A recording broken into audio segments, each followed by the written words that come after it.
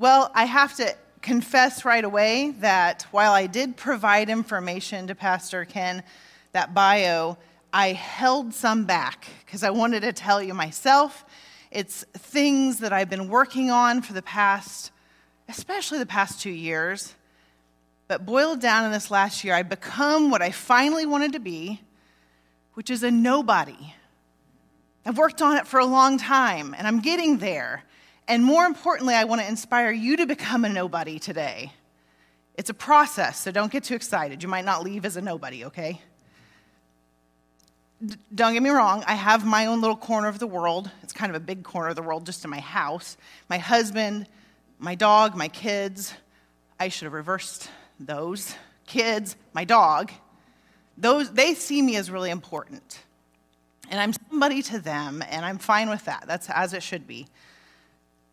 But in all of the greatest senses of the word, in this world, I'm really not much of anything. And I'm learning to love that and embrace it, of not always knowing what I'm doing, not always feeling prepared. Now, if you've ever done any kind of presentation, you might know that this is the part of the speech that I should build my credibility. Not doing a good job, am I? But I'm actually not interested in that anyway. I want to build God's credibility. Not that he needs me to build his resume. He's got it. He's doing all right. But I really just want to talk about what God is doing, if that's all right with you. The more important detail to me being a nobody is that I'm learning to be an obedient nobody, obedient to God and to his plans. Because it turns out that from that obedience and a willingness to just be nobody, that we can do exactly what we're supposed to do and be called according to his purpose. And it's a lot of fun. So I want to make sure that you take home 3 important things today. And I might need to tell you there you go, thank you, you got it. The 3 important things is, 1, I need to tell you about these women who really need us to obey. 2, I want to tell you what Sojourn House is doing with these women and for these women. And then 3, of course, I already promised you I'd teach you to become an obedient nobody. So I wouldn't want to change that. And I want to tell you how it changes lives. So, first of all, who are these women? These women who have been exploited through prostitution and sex trafficking. These worlds seem maybe separate, but there's a lot of overlap that I should explain. Prostitution is what we've seen from the outside, what we've called it over since the beginning of time, right? And it kind of lends itself to thinking this is a willing thing. She's a willing participant. She signed up for this. She went to career day and picked it, or whatever. Contrary to that, we know that this isn't something little girls choose to grow up to be. And what is under the surface most of the time is what we could legally define as sex trafficking. And that is the use of force, threats of force, fraud, lies, manipulation, and coercion. There's a lot of pressure behind this from somebody in order to bring about that commercial sex act. So these are women who are not where they want to be, not where they dreamed of being, and definitely not where God planned, but they are in need of a way out. Safety, time, a lot of time to heal, guidance to come up with a plan for her stability and her ongoing safety and to be able to heal. And we are talking about women who are 18 years or older. Although my background, a lot of it is in all of this happening to children. Sojourn House is focused on women because there's such a shortage of that service for adult women. First, before we head off into a different direction, I want to make sure we understand the difference between what Hollywood shows us and the reality of what trafficking really looks like in this area and in this country. It looks in Hollywood like a girl who is, we can go to the next slide, thank you.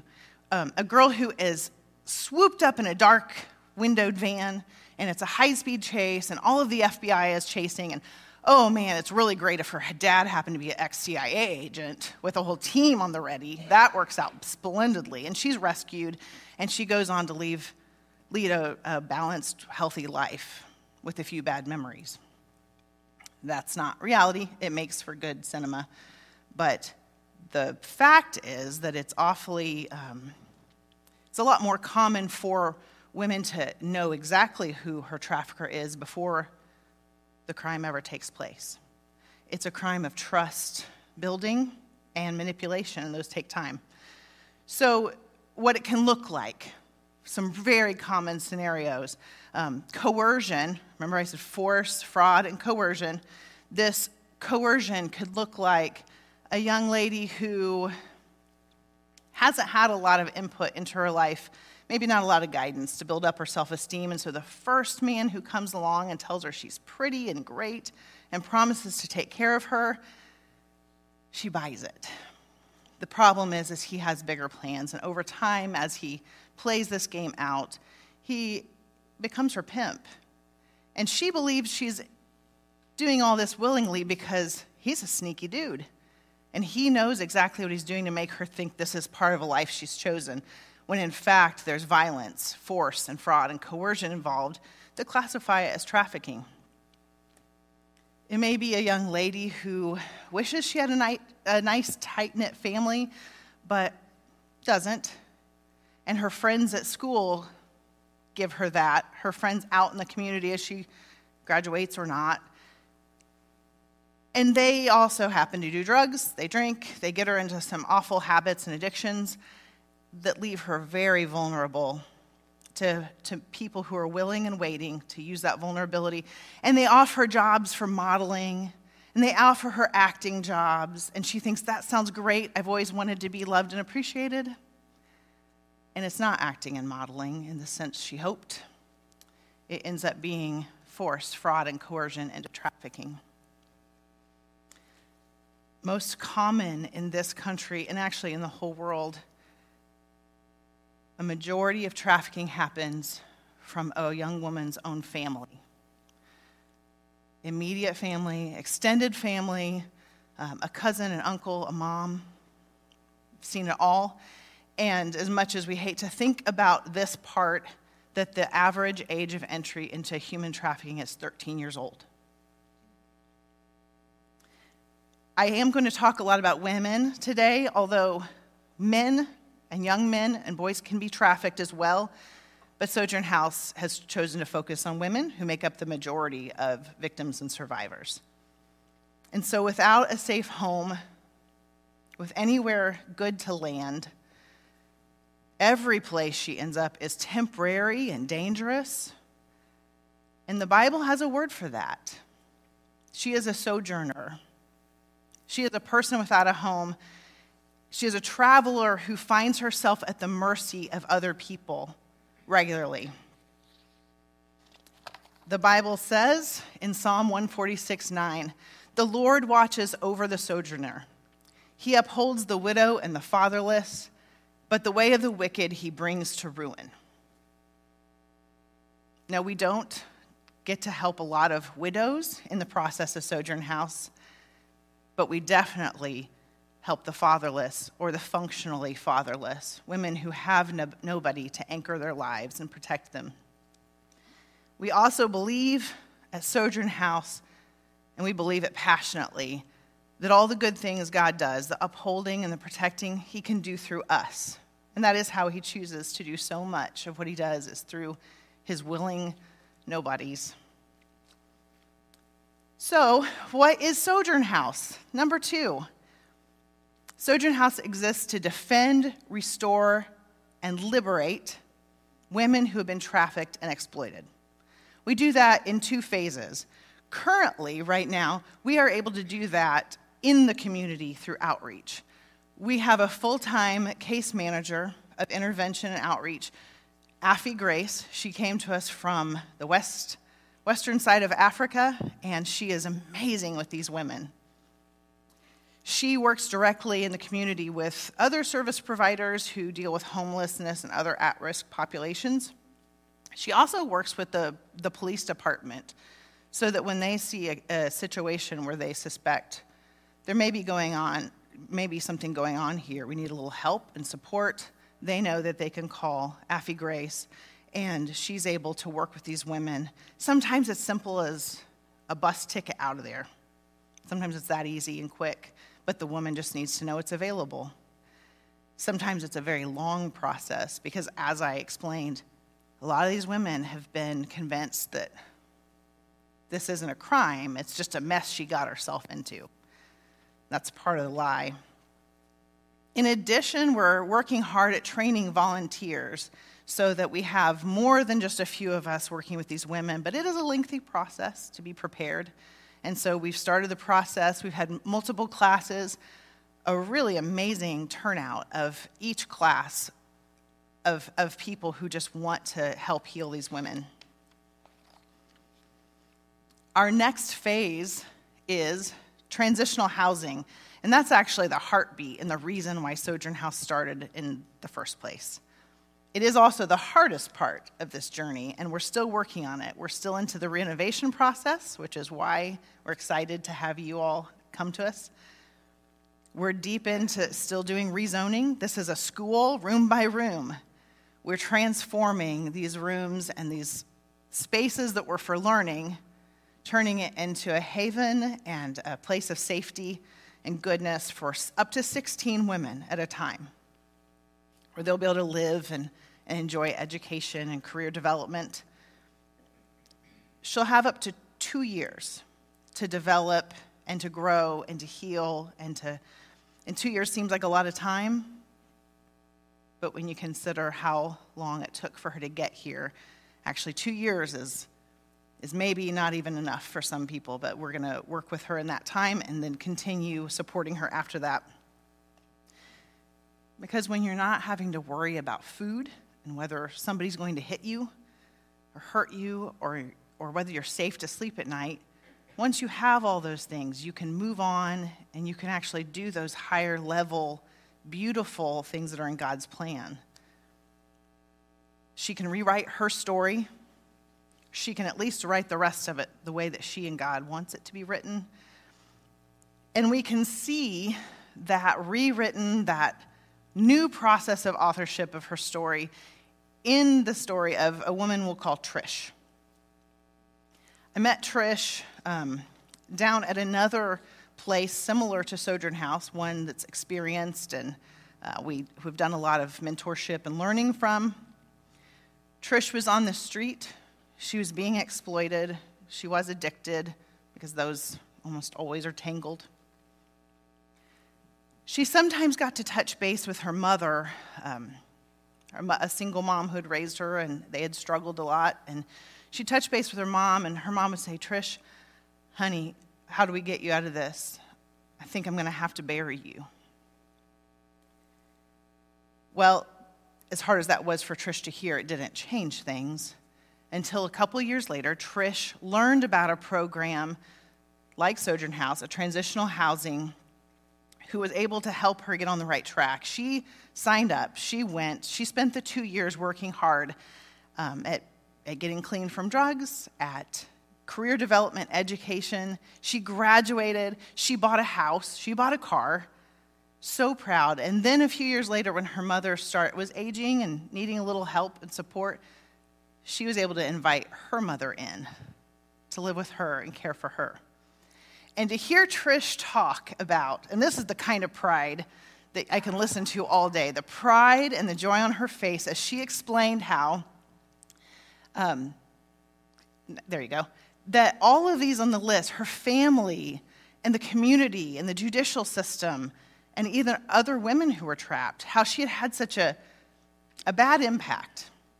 She had been a burden, she felt, and that ripple effect that we all hope is good, she knew hers wasn't. And so she talked to us about how that had changed, how she had seen it all flip over because of God's love and healing and her hard work and her obedience. that now she had a job. She was able to care for her family. She was able to participate in the community. She wasn't a burden to the judicial system anymore. Of all the guilts that Trish has, one of them that bothered her the most, vocally anyway, was that she learned that 1 year of incarceration that she had had due to drug charges and all the stuff that gets in that world, 1 year had cost her community over $40,000. That really weighed on her. Isn't that strange that that was something that plagued her? And so then, she learned that she wasn't doing that anymore, and that made her happy, and that she could support survivors instead of lashing out, using, and being on the same level and having struggles with them. Trish could have a positive ripple around her, and now Trish is from a southern state we visited, and so she said something like, I bought a house, I bought a car, and now I pay taxes. If that's not a miracle, to be so excited about paying taxes and being part of a productive society.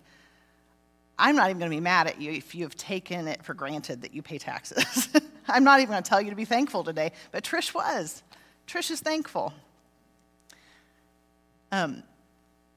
So, third, as I promised, I want to tell you how to become that nobody I'm so proud to be. And the reason I share this picture is it is me, and it's fine. I put it up there, and I'm not embarrassed. It's good. I have grown up, and I have learned important things like not to wear green headbands. Doesn't work. But there are some commonalities I still have with that little girl that we all do with the child we were and the teenager we were and all of that. No matter how old we get, we still are all those stages a bit. So I look back at the qualifications and the doubts and the thoughts that she had, and I think, whoa, we have a lot in common still. Like, am I grown up enough to be doing this? Should I really even be a parent? Can I do this? Should I really be in charge of any of these things? So I look back at those, and over the years I've learned to just put them in a box, my doubts and my unqualifications, my underqualifications. I put them all in there. And then I hand them over to God. So I can tell you what I put in my box and handed to God, and I'll tell you what God did with them. Well, that kid could have been voted most bossy fifth grader. Her teacher, that kid, where'd she go?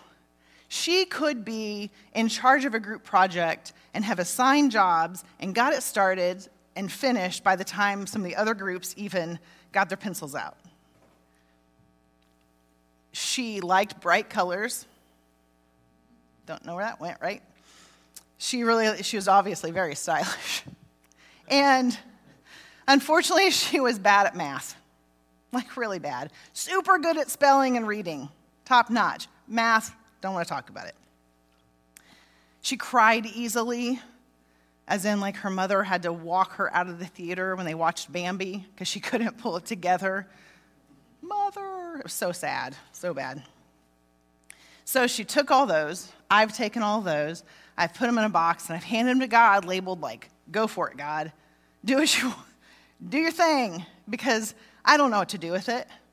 And these are the things he's done with it. That bossy kid, well, I prefer the term leadership now. Thank you. I still can get a group together and say, this is what we got to do. Let's do it. Make our list. Boom, bang, boom, and we do it. Now, this has been a longer process of that, but it's no social studies project, but it's still the same concept. He's able to use it. All that style I had, well, I've been able to use it in a setting where women need to feel comforted and loved and at home. And room by room, I'm getting to put it in each room so it feels welcoming. That's a lot of fun. How can he use the fact that I'm bad at math? Well, I'm also really independent.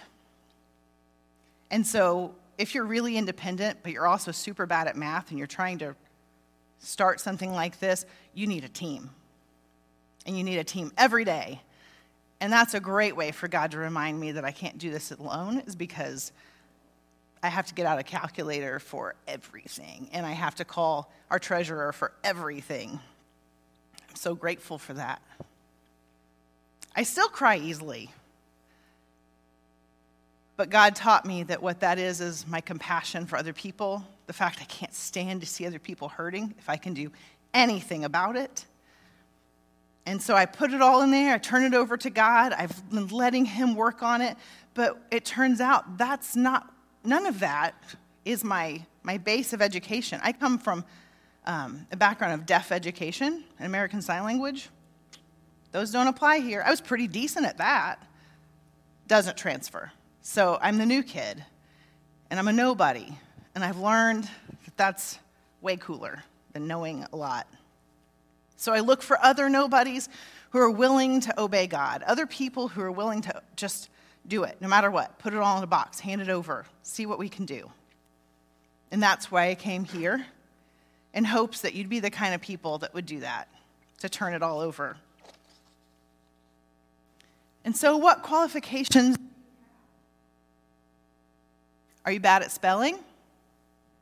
Perfect. We'll take you. Do you snore? Welcome aboard. I saw people. I said that just so I could see who nudged who. That was good. That was good. I did not take a picture. Have you ever gone months without flossing when you brush? For that, I might need to get your dentist's phone number, actually. That's not good.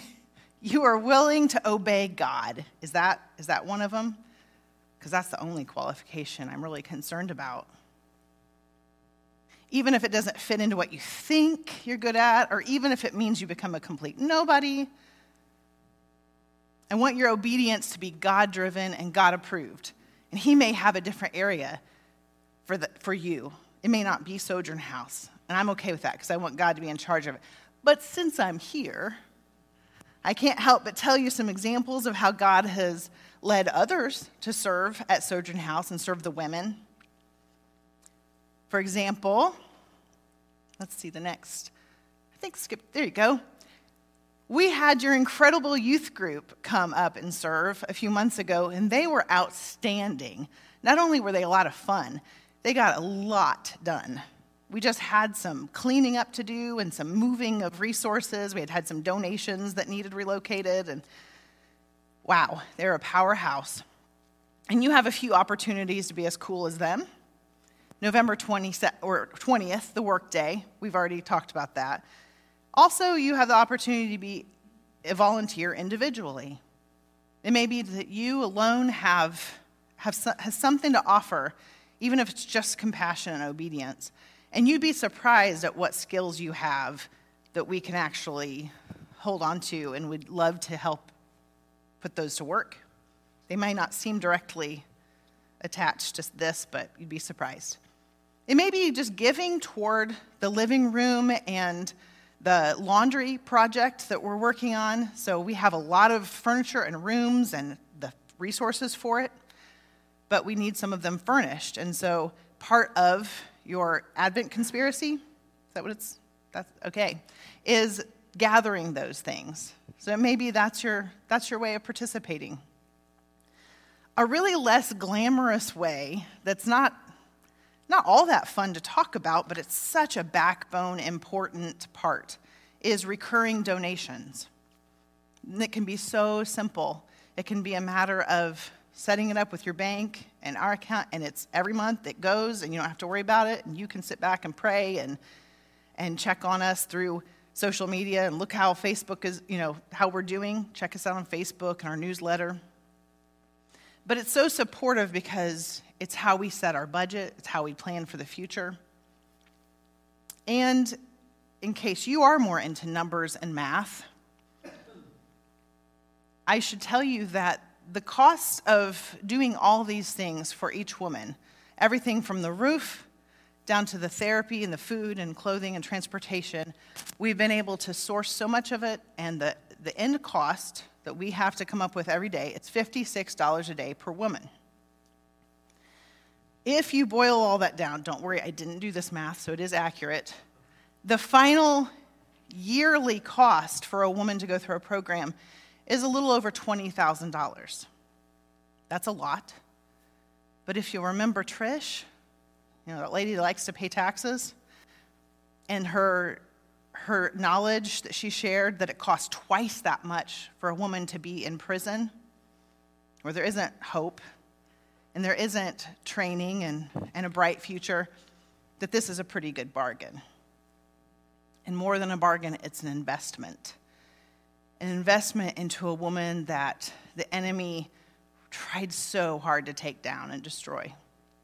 And we get to take back what the enemy tried to destroy, and we get to give her back to Jesus so that she has the freedom to be an obedient nobody too. So I'd like to conclude with this.